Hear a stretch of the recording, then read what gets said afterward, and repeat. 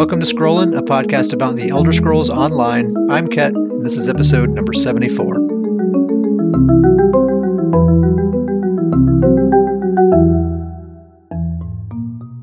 The Ascending Tide DLC is here. It has arrived. It's been live for a week now. This is patch version 7.3.5, and it's the first installment of the Legacy of the Bretons year-long adventure. So this is chapter 1 or whatever. I mean, it's not really a chapter, but so it's typical Q1 DLC. We get 2 dungeons: the Coral Eyrie, however you pronounce it, in Somerset, Shipwright's Regret, and Rivenspire. And you get all the usual stuff that you get with a dungeon DLC, including armor sets and cosmetics and things like that. So pretty typical Q1. I haven't done the dungeons yet because there's been some performance problems standing in the way of that, and the queue isn't working properly, and it's actually just kind of difficult to play ESO right now. So I haven't checked it out yet, but I probably will. I think there was a maintenance patch today. I haven't tried logging in today, but hopefully that stuff's been resolved and we can play like normal. There's also some new PvP sets that have been added as well, and I guess we can just expect that from now on, just for all DLCs from now on. I'm pretty sure the past 3 or 4 have all had PvP sets added to the game, like Imperial City Monster sets and Rewards for the Worthy sets and that sort of thing. That's kind of cool.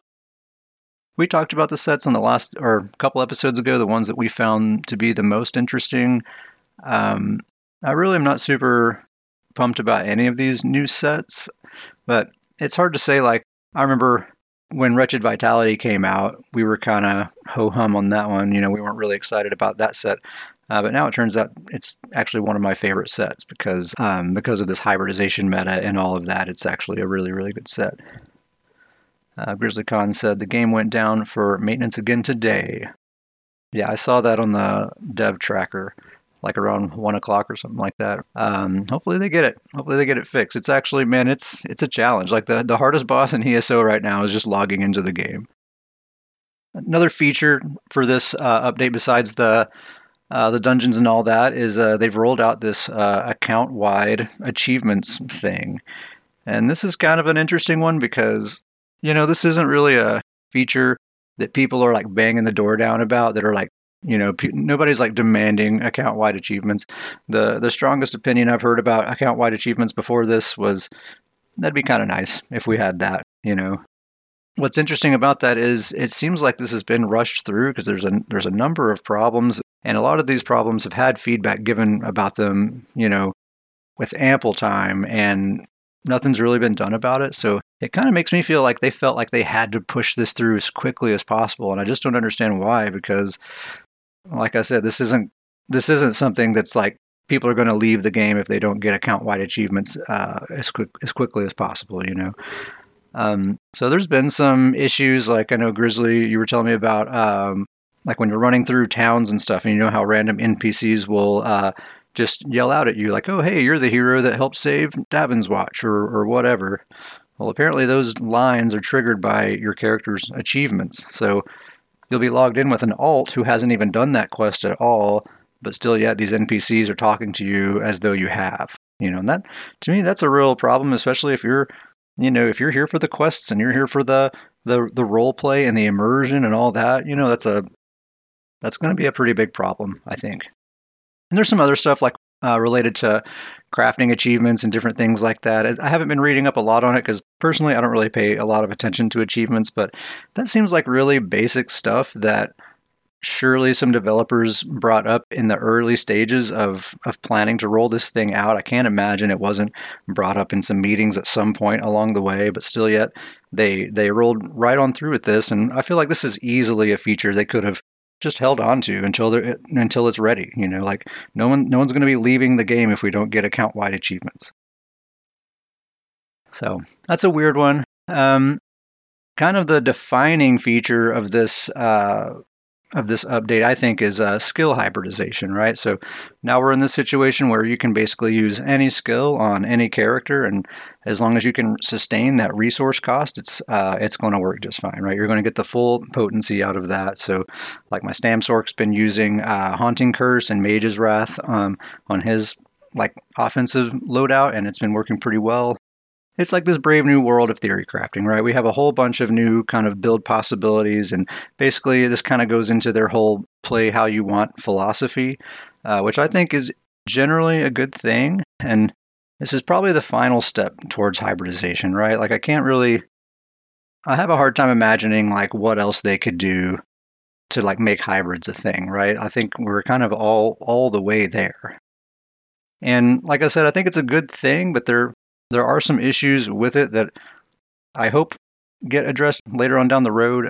Probably not this patch. I mean, I think we're kind of set in stone, at least for the duration of this patch, how things are. But maybe with the next patch or the patch after that, we'll see some additional balance adjustments. And it's basically just like what Davius predicted on the very last episode, which is nobody dies now. Healing is kind of through the roof. It already was very, very powerful. Healing was already too strong, I think, before this patch hit, and now it's just, unbelievable. Because we have all these healing abilities that were pretty much relegated to Magicka builds, or at least they weren't very strong on stamina builds, and now they're extremely strong on stamina builds. You have builds with 7,000, 8,000. Heck, some people even have 9,000 or more weapon or spell damage, and then all these healing abilities are scaling with that. So it's a situation now where if you can't burst somebody down in an instant, like one single global cooldown, then they're not going to die. Like the very following global cooldown, they're going to be filled all the way back up to health, and you're going to have to start working on them again. And so, like the battlegrounds that I've been doing this past week, I'll see players that typically get kill counts in the teens, and the best I've seen is maybe 5 or 6 kills, per match. In these like prime time, sweaty matches where it's a bunch of good players in there. That's about what I'm seeing. 5 or 6 kills is considered like a very good match. And generally amongst the PvP community, I think the consensus seems to be like low time to kill is preferable, right? We prefer it when it's just easier to kill people, even if it means that I myself am also easier to kill. That's what we want. That's fast-paced gameplay. We don't want to just sit there and be chewing on someone's health bar and just draining our stamina, trying to take them out, and then only for them to just heal it right back up. It's just not fun. It makes it feel like a slog. And, everyone always complains about tanky metas, and we've definitely had tanky metas, and this seems to be probably the tankiest one yet, I would say. So I've been talking about my Stamsork, Tane, and how he's kind of getting geared up and getting ready for this new patch. And, I've worked Haunting Curse and Endless Fury onto his build as part of his combo. And I've been really, really looking forward to this patch coming out because with this hybrid skill hybridization, those abilities are going to be so much more powerful, and he's going to be so much more powerful because of that. And I think he's probably my strongest character now, my strongest build, the one that has the most firepower. And I think he was actually getting more kills before this patch went live. GrizzlyCon says PvP should always be a choice between survivability and damage. I do agree with that. And it's kind of the opposite now. Like one gives you the other, right? If you're investing in offensive stats, well, your healing abilities scale off of those too. So you're also investing in survivability at the same time. So anyway, with Stamsork, even though he's so much more powerful now on paper, he's actually not performing as well as he was before this patch went live because healing is so much stronger. And if his combo doesn't take someone out in that one kind of single instant, then it's just over. That kill is just not going to happen. So that's kind of where I'm at on the PvP meta right now, and in particular Battlegrounds. The one good thing that's happening right now, the really good thing, is that build diversity is at an all-time high. You are seeing a lot of creativity, people trying a lot of different things with their builds, and it's cool to see all these different builds, and they're viable and all of that. But this tanky meta is really putting a damper on things. The performance issues we've been having, I would say, in a given play session, I spend about half my time waiting on load screens or at a guild trader waiting for, if I'm just trying to buy a stack of potions, that takes forever for things to load in and then for it to show up in my mail. If I need to go to another zone, really long load screen. If I want to do a battleground, it's probably going to be a long load time, and then or a long queue time, and then once I get a battleground, guess what? Really long load screen to get in there. So just kind of really fighting the game, just trying to play. And I'm lucky if, like I said, if half a play session is actually spent playing the game, that's doing pretty well this past week. This may not be the most positive. I guess people listening can already tell this isn't probably going to be the most positive conversation. I don't want to get into ranting. I always try to avoid ranting, but I do have some criticisms. I'm not feeling super positive about this patch at the moment. So I'm just going to say my criticisms, and then we'll move on from there. But that's basically a really tanky meta, probably the tankiest meta that I can remember. Some poor performance that is really getting in the way of actually just playing the game. Also, this is a long dead horse. I'm basically kicking the skeleton of a long dead horse here, but we now have no deathmatch, or at least we don't have a dedicated deathmatch queue, right? It's a random only queue, so deathmatch is in there, but you're lucky if you get 1 in 10 matches as a deathmatch. Davius isn't here, but I think I can speak on behalf of him for this. Like, me and Davius both, and really all of our friends in the game who are into Battlegrounds, we're in a whole entire guild of players who only want to play Battlegrounds, and we're all just interested in Deathmatch. None of the other objective modes are interesting to us at all. And now we can't have Deathmatch. And sure, we can go into a flag game or a land grab game and just play Deathmatch anyway, but the problem with that, and we've seen this before when we had the random queue only, is everybody's mad at each other because you have these two camps of players. You have people like us who just want to do deathmatch, and then you have people who really do want to focus the objective. And if you want to focus the objective and win the match that way, then the best thing a lot of the time is to avoid fights, is to run away from fights. And so you end up on teams with people that are kind of on two different sides of things. They're not on the same page. Nobody can agree how to go about playing the match. Everybody's mad at each other. You see match after match after match, people arguing in the group chat. And even outside of the game, you go to the official forums, you go to the subreddit, you see pages and pages and pages of people arguing about this very thing. That's why it's so mind-blowing to me that they've decided to go back to this random only queue, because we've clearly seen how toxic of an environment that this results in. And that's the main thing. I mean, I can maybe get over the fact that I can't play deathmatch and I'll just go and just kill people anyway and I'll have my fun that way. But it's the negativity in the environment that really turns me off. I'll play some Battlegrounds, and when it's over, I don't feel good. I don't feel like I was just having a good time, because I was just dealing with all of this negativity and people arguing the entire time, even if I performed really well. So that's turning me off. And on top of that, there's not much on the horizon. I feel like I could maybe get past that. I could maybe kind of rise above that and find fun anyway if I knew that there was something coming with this next expansion that was going to be exciting. But we already know what we're getting, right? We're getting a card game, and we're getting 2 new companions. And I'm sure there's plenty of people who are going to be totally happy with that and have fun with that. But, this is my podcast, so I'm talking about what I'm interested in. Those things do not excite me at all, especially compared to things we've gotten in the past. We've gotten new classes in the past, new combat-relevant skill lines. Battlegrounds were introduced with Morrowind, like major things, and this is 3 years in a row. This expansion will be 3 years in a row of what I would consider to be pretty weak expansions as far as what's being offered in that regard. And I'm sure the content itself that's coming out, I mean the Breton focused chapter I'm sure that'll be cool and fun and interesting, but if it follows the trend of all the other expansions that have come out since Morrowind, basically since they've been doing this annual paid expansion thing, this will probably be the smallest one yet, right? Every single one has been smaller than the last, with the same price tag, of course.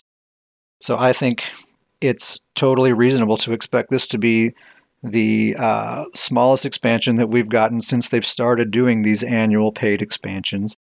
And even if it's great quality, that's great. But, if we're not getting a class, we're not getting a skill line in the smallest expansion yet, and on the tail of 3 years in a row of kind of weak offerings, chapter-wise, there's just not, for me personally, there's just not a lot keeping me really excited when I have to get past this tanky meta, the performance issues, the fact that I can't play deathmatch, and there's not much to look forward to. It's pretty tough to just muster that enthusiasm. GrizzlyCon says 3 years elsewhere. No, elsewhere was a great expansion, but this year is the third. I'm counting this year as the third year, right? So 2 years ago we got Antiquities with Greymoor. Last year we got the Companions. This being the third year with the card game and Companions. And Antiquities was great, but I feel like on its own, it's nothing compared to getting a new class or, I feel like it should have been Antiquities and something else. So there's just a lot kind of holding me back there. And on top of all that, this is also the 74th episode of the Scrollin' Podcast. This is 74 conversations about the same video game, every 2 weeks. And even in the best of times, it's difficult. It's a challenge to keep coming up with interesting things to talk about every single episode when we're just talking about this one video game every single time. Even when we are actually feeling really enthusiastic about it, it's still a challenge even in those times, and especially in times like this. It's like, I don't want to just record a bunch of episodes where I'm just complaining. That's not fun for me. That's not fun to listen to. The whole reason we started doing this podcast in the first place is because of that enthusiasm, because of these positive feelings. And if it ever gets to a point where all I want to do is complain, then, I don't want to be doing a podcast at that point. So I don't want to stop doing a podcast. So I think it is maybe time for the show to evolve a little bit and maybe open ourselves up to new possibilities. And so I'm making an announcement right here. This is no longer Scrollin', a podcast about the Elder Scrolls Online. This is Scrollin', a podcast primarily about the Elder Scrolls Online. So still very much, an Elder Scrolls focused game. That ESO is our kind of central hub. That's where our friends are. That's where we go to just kind of socialize, even when we're not really playing anything. That's home base. That's how we've described it before, as ESO's home base.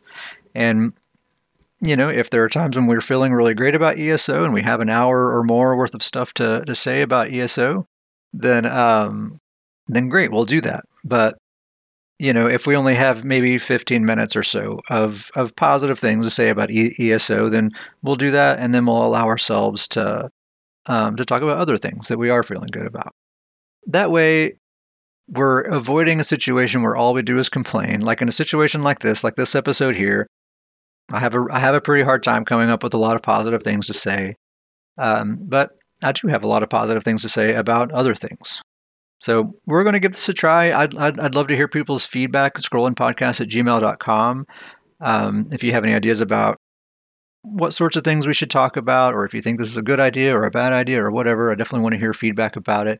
We're just going to give it a try. We're going to experiment, and who knows. GrizzlyCon says, "Where were you when Ket ruined Scrollin'?" Oh, you're breaking my heart, man. This is something, I was hesitant on this, but I've been thinking about it for a long time. Back when I played Cyberpunk 2077, I was really digging that game, and I was kind of wanting to talk about that. It was on my mind quite a bit, but I was like, well, there's a podcast about ESO, so I don't want to encroach on that too much. But it's kind of been in the back of my mind ever since then. And for the past few weeks, I've been trying to like think of like what are we going to be talking about on the next Scrolling episode, and what are some things I'm feeling really good about, some things I'm feeling excited about that I want to talk about, and I've been grasping, and it's just not there, and I'm sure it will be later. I'm sure there will come a time when that enthusiasm will return. ZOS is going to have to do something, I think, to reignite that enthusiasm, but I'm holding out hope that will happen. So anyway, that's just where we're at. Scrollingpodcast@gmail.com. Let me know what you think. So all of that is basically just a really long way for me to say that I want to talk about Elden Ring. That's the game that I am feeling enthusiastic about, that I can't stop thinking about. And, I'm like losing sleep at night because I'm thinking of build ideas, and I'm reliving adventures that I've had, and I'm thinking of what I need to do the next time I play to kind of continue on the journey there. And it's a very, very good video game. It's a game that has grabbed me in a way that probably the last game that really grabbed me this way was Elder Scrolls Online, that has given me that kind of enthusiasm. And I'm having a similar moment with Elden Ring that I had with ESO, where I'm kind of realizing like I'm probably going to be playing this game for a while. I'm about 155 hours in right now, level 133, I think, and really no end in sight. I mean, I think I am near the end of the game. Like if anyone listening has been playing the game, I just made it to the Halig tree, and also I think the next big like story boss I need to defeat is the Fire Giant, and I'm pretty sure I'm pretty close to the very end of the game at that point. But I've kind of pumped the brakes a little bit since I'm there. I'm pretty sure when I beat the Fire Giant, the world state changes a little bit, and certain quests and stuff will no longer be available. So I've kind of stopped right there. I'm going back to kind of re-explore the older zones, and I'm finding lots of stuff that I missed the first time through. But even after I complete the game, there's New Game Plus. There's a bunch of new characters and new types of builds I want to try. There's PvP to get into. I really do feel like this is a game that a person can play indefinitely. And, multiplayer is I think I said on the last episode, multiplayer is a much bigger aspect than I was expecting it to be. I mean, it is essentially a single player game, but multiplayer is very, very present, and you can co-op bosses, you can take on dungeons together, you can do PvP, all that stuff. So I think the content is there, the social element is there, and like I said, I think it'll probably be something I continue playing for quite a while. I've been thinking about this warm reception that this game has gotten. Like reviewers and people got their hands on this game like a week before everyone else did, and you started seeing all these reviews come out like 10 out of 10 best game ever made, like these really, really grand statements being made about the game. And it's just got me thinking a lot about why it's been so well received, when really it is just kind of a video game. It's a very good video game, but what's making it stand apart, and I think a lot of it is just a matter of good marketing. FromSoft hasn't really tried to set any kind of expectations here. Like they've put out a few cinematic trailers, but there hasn't really been any messaging other than just like, hey, this is our new game. It's basically open world Dark Souls. We think you should try it. And that's kind of been it. And when you think about like the comparison I think of is Cyberpunk 2077 by CD Projekt Red. That's basically the opposite, where years before that game came out, they were up on like the E3 stage and they were tweeting and doing all this stuff, just building up this hype, setting these huge expectations, promising that this was going to be the next revolution in gaming. You've never seen anything like it. It's totally going to change the ball game for everybody. Yeah, GrizzlyCon says they actively tried to hide how big the game is, talking about Elden Ring, and it took everybody by surprise. Absolutely. Yeah, and they've kind of taken the opposite strategy FromSoft has, when like rather than trying to build up everyone's expectations, they're actually playing things down and just letting you uncover those things. And yeah, like what I was saying with CD Projekt Red, they were building up Cyberpunk to be just like something like you've never seen before, and just get ready because it's going to blow your mind. And then it's a shame because I thought Cyberpunk was a very good video game, but it was just a video game. Like that game came out and we had all these expectations built up, and then you get it in your hands and it's an open world action RPG. It's a really good one. It's a really well made one, but it's really not anything more than that. And it was hard to kind of judge that game based on what it was because you had all these expectations set for you. Whereas FromSoft with Elden Ring, there were no expectations. Like people just got their game in their hands and they're just taking it on its face value for what it is. And this game too is just a video game. It's not doing anything that other games haven't done before. It's not revolutionizing things. It's just a very well-made game. But nobody was expecting it to be anything more than that, right? There were no expectations being set at all. And so we can just take it for what it is and judge it based on those merits. So really, I think other than just being a really well-made game, it's a product of good marketing. I think the warm reception is largely a product of good marketing and not setting expectations that are, ridiculous. I have been getting into the theory crafting a little bit. I think I'm still learning, but I'm starting to kind of wrap my head around what makes a build and how to make a good build and the things that are important, the things that are not so important, and that sort of thing. And I'm sure, I'm still learning, so I'm sure these things will continue to evolve. But I thought I would just talk about this a little bit. So from what I can tell, kind of the central core of a build is more than anything, it's the specific weapon or weapons that you're using, the special abilities that are attached to those weapons, and then your stats. Like what stats that you are you putting points into. Grizzlycon says, I think the Elden Ring is a great example of how to spend your earned goodwill in the best way possible. People got excited for Elden Ring because they knew that the other games were good, and then it was way better than expected. Yeah, I mean, that's a great point. And back to CD Projekt Red, that's an example of goodwill squandered, right? Like Witcher 3 was universally beloved. Everyone loved that game. And basically, it seemed like CD Projekt Red could almost do no wrong after that point. But of course, turns out they can. But yeah, if they had just kept quiet, and just put out Cyberpunk 2077 without making all these big claims, I think that game would have been much better received. I think maybe even on the level of Witcher 3, for as beloved as that game was.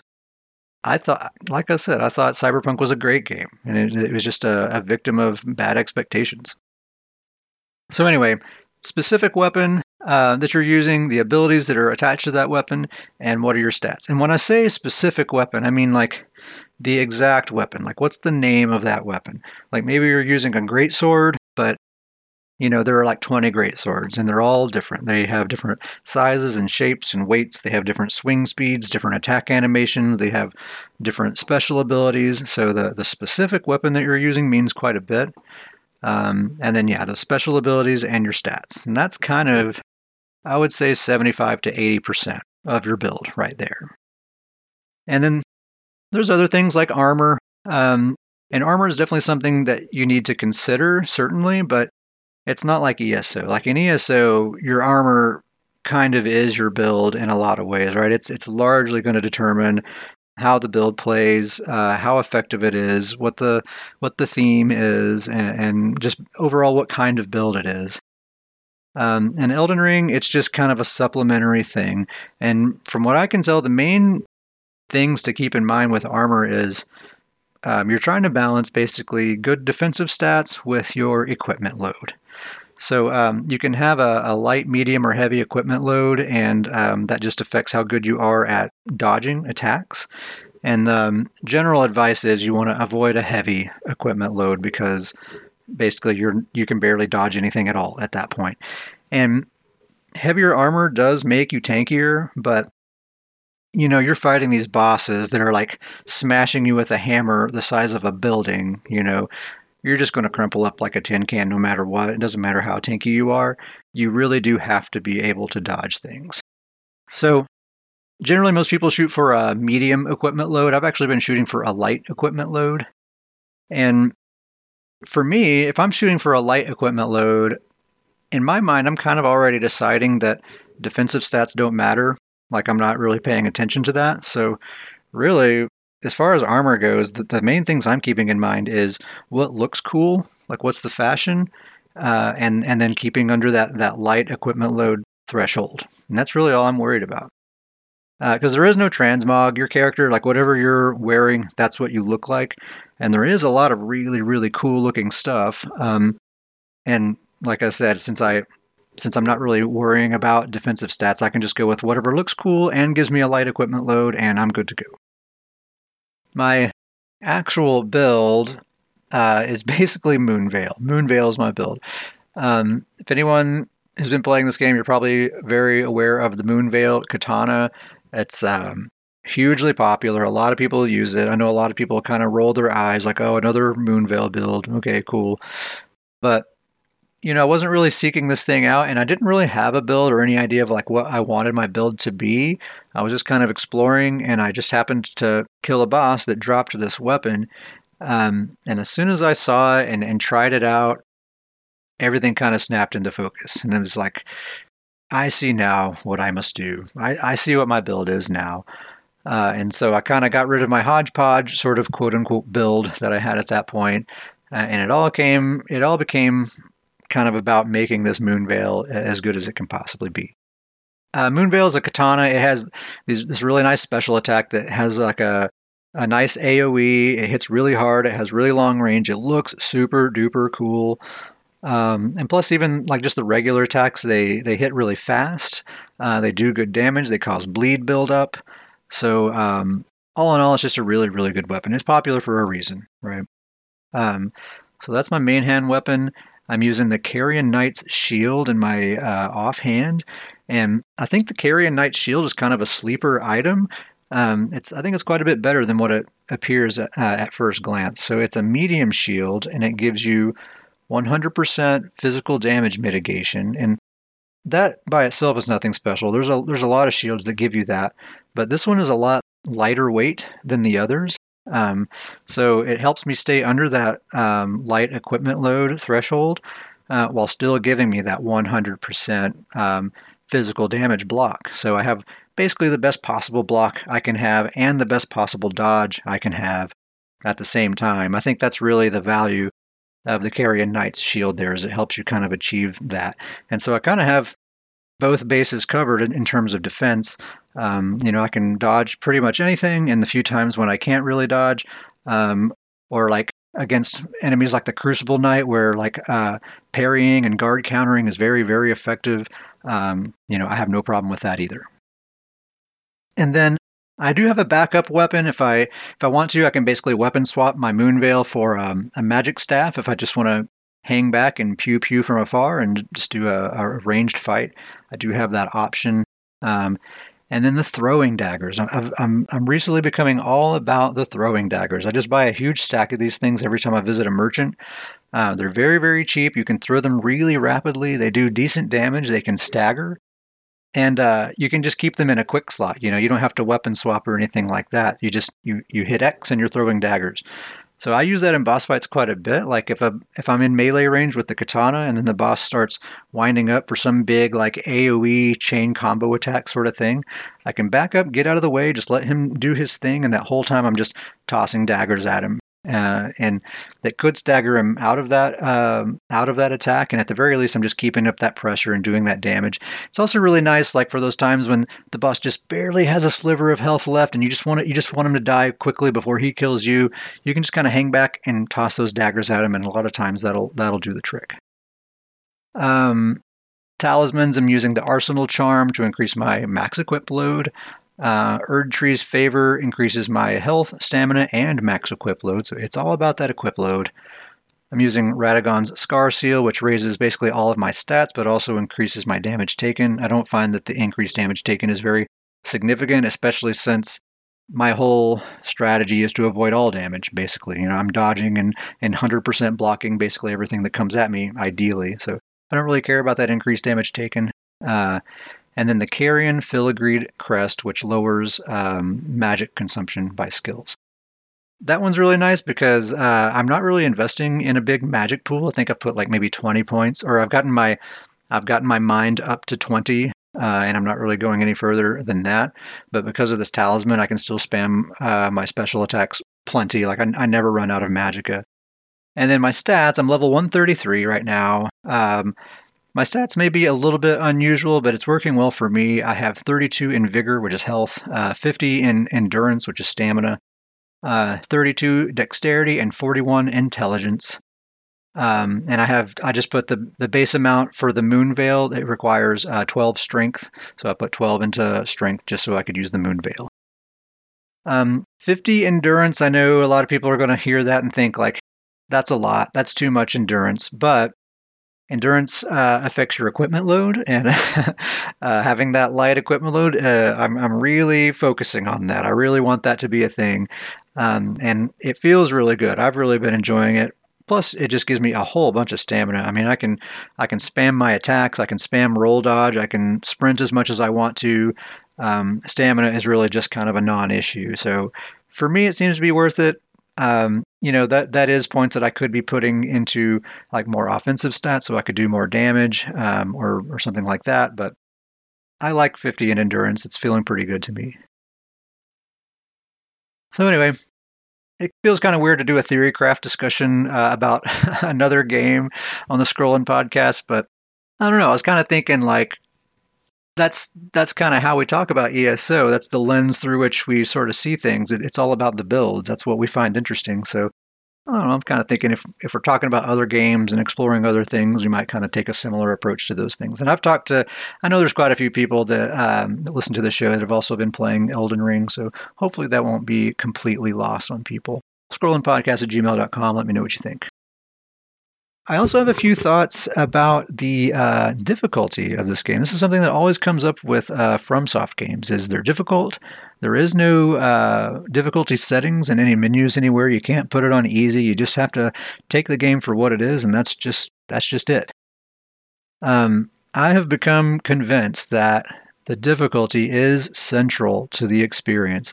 It is absolutely crucial, and I understand why they don't want to put an easy mode or anything like that, because there have been times that, like, I'm the kind of player, if I start getting frustrated and I'm not having a good time, I absolutely will put it into easy mode, just get past this boss, and then go back to normal and continue on. I do that all the time in games. I have no, pride about that or whatever.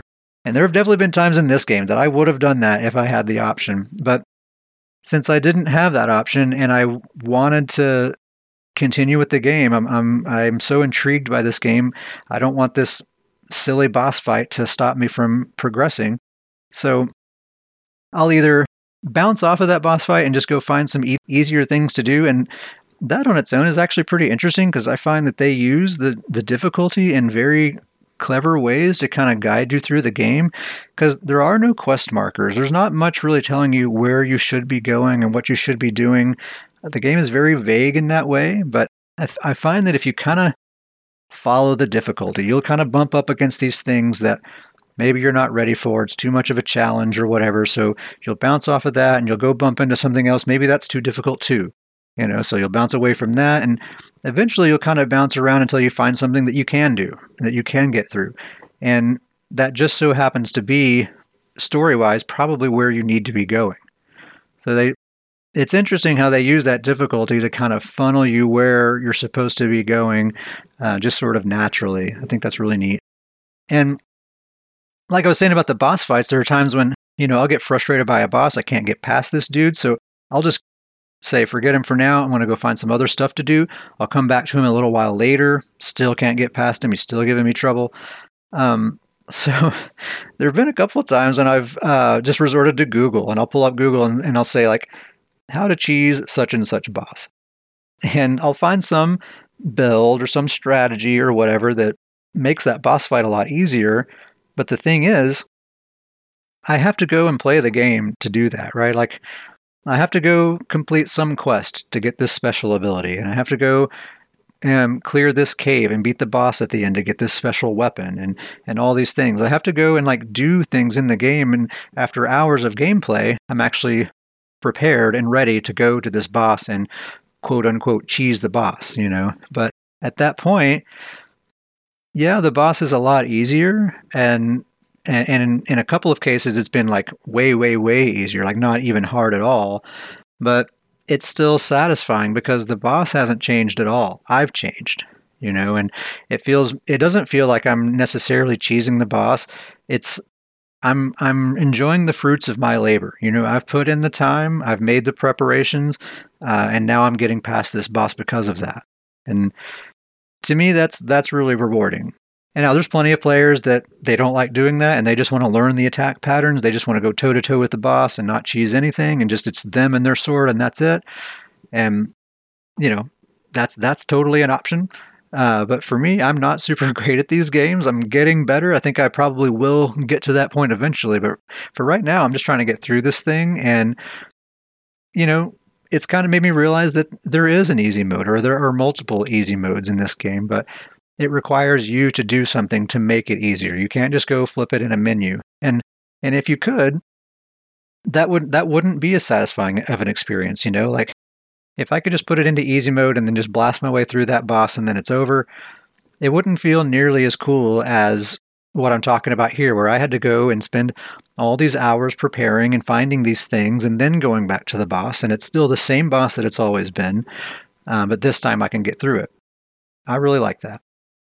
One particular boss that I fought recently that I really enjoyed is one of the Evergaol bosses, the Black Knife Ringleader Tish. Really cool boss. Really, most of the Evergaols I haven't found to be all that challenging. Like the Crucible Knights, I know I've seen a lot of people complain about their Crucible Knights, but for some reason, just to me, my particular way that I play, I have not found the Crucible Knights to be all that challenging.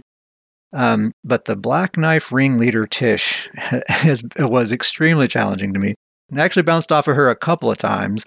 But then I made my way back to her, and I said to myself, all right, I'm going to try her 5 times. And after that, if I still haven't beat her, we'll try again some other time. So I did it 5 times. On that 5th time, I got her down to like maybe 5% health. She was almost dead. But then she got me with one of her, BS attacks that she has. So I was like, okay. I'll try it a 6th time. One more time. So kind of the same thing. I got her pretty low, but then she got me with one of these attacks that I wasn't expecting. But this time was different because halfway through that fight, it clicked, and I had this boss totally figured out by that point, and it was already too late because I was already missing a lot of health, and she was kind of pressuring me and stuff like that. But I knew in my mind, okay, I'll do one more after this, and then she's toast. And then that's exactly what happened. I fought her one more time, and it's like all of a sudden it wasn't even hard. It wasn't even challenging at all, and I just kind of abused her. I kind of bullied her around and until she was dead. And I've seen people, or I've heard people describe boss fights like that, where it seems impossible at first, but then by the time you've learned that boss, that last time where you actually beat them, it doesn't even seem hard at all. You're just kind of going through the motions. That's pretty cool. I had a very safe sort of strategy that I figured out for her. Basically, I was using the Moon Veil, of course. And anytime she would sprint straight at me, like with both feet on the ground, she would kind of try to charge at me and do an attack. I would just kind of wait, and as soon as she got close enough, I would do the horizontal slash special attack that you can do with the Moon Veil, and that would stun her out of whatever she was about to do and do pretty good damage as well. And then I could do like one more regular R1 attack, and then basically she would jump back out of the way, and we would reset the fight. And I basically just did that every single time. And I think what's important if you're going to try that strategy is make sure that what I was doing is just evading. I would just keep distance. I would dodge. I would run away. I would not let her get close to me at all until both of her feet were on the ground and she was running straight towards me. And then I would sit and wait and do that horizontal slash. Any other time, if she flies up in the air, I run away as far as I can because she's about to do this big AoE one-shot attack. If she's flying straight towards me, it kind of looks like she's running, but if you look closely, she's actually gliding across the ground and kind of has a hand outreach towards you. That's going to be a really nasty grab attack, so just avoid that.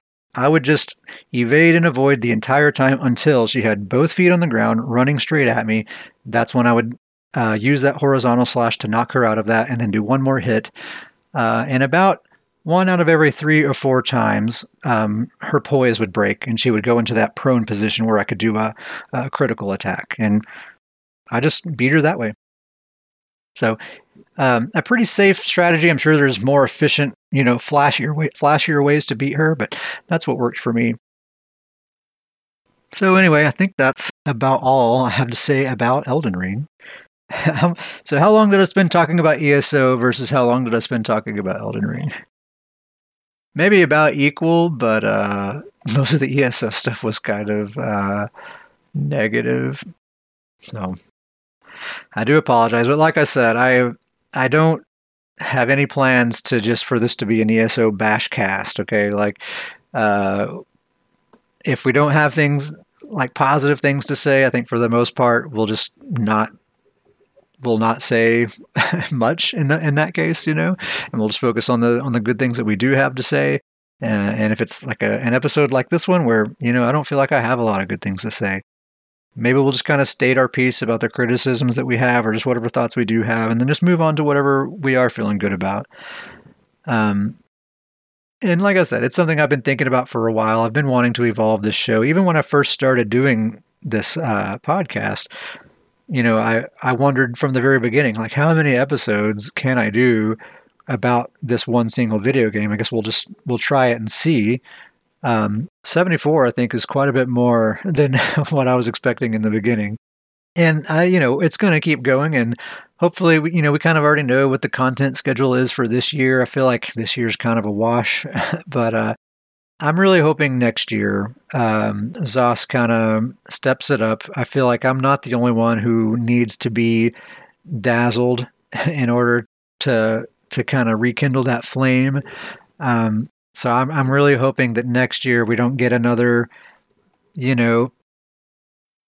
pandemic kind of excuse kind of thing like we've gotten the last couple of years. I think, we've all had time to adapt. This is the world we live in now, and other studios are putting out content just fine. So that's what I'm hoping for. Anyway, I guess that's about all I have to talk about here. Shout out to Grizzly Con for being here in the chat and making me feel like I'm not just literally talking to myself. Thank you very much, Grizzly Con. If you would like to send us an email, scrollandpodcast@gmail.com is the email address. Any suggestions for the show, questions, things you'd like to hear us talk about, just say hello, tell a joke, really, anything you like, scrollandpodcast@gmail.com.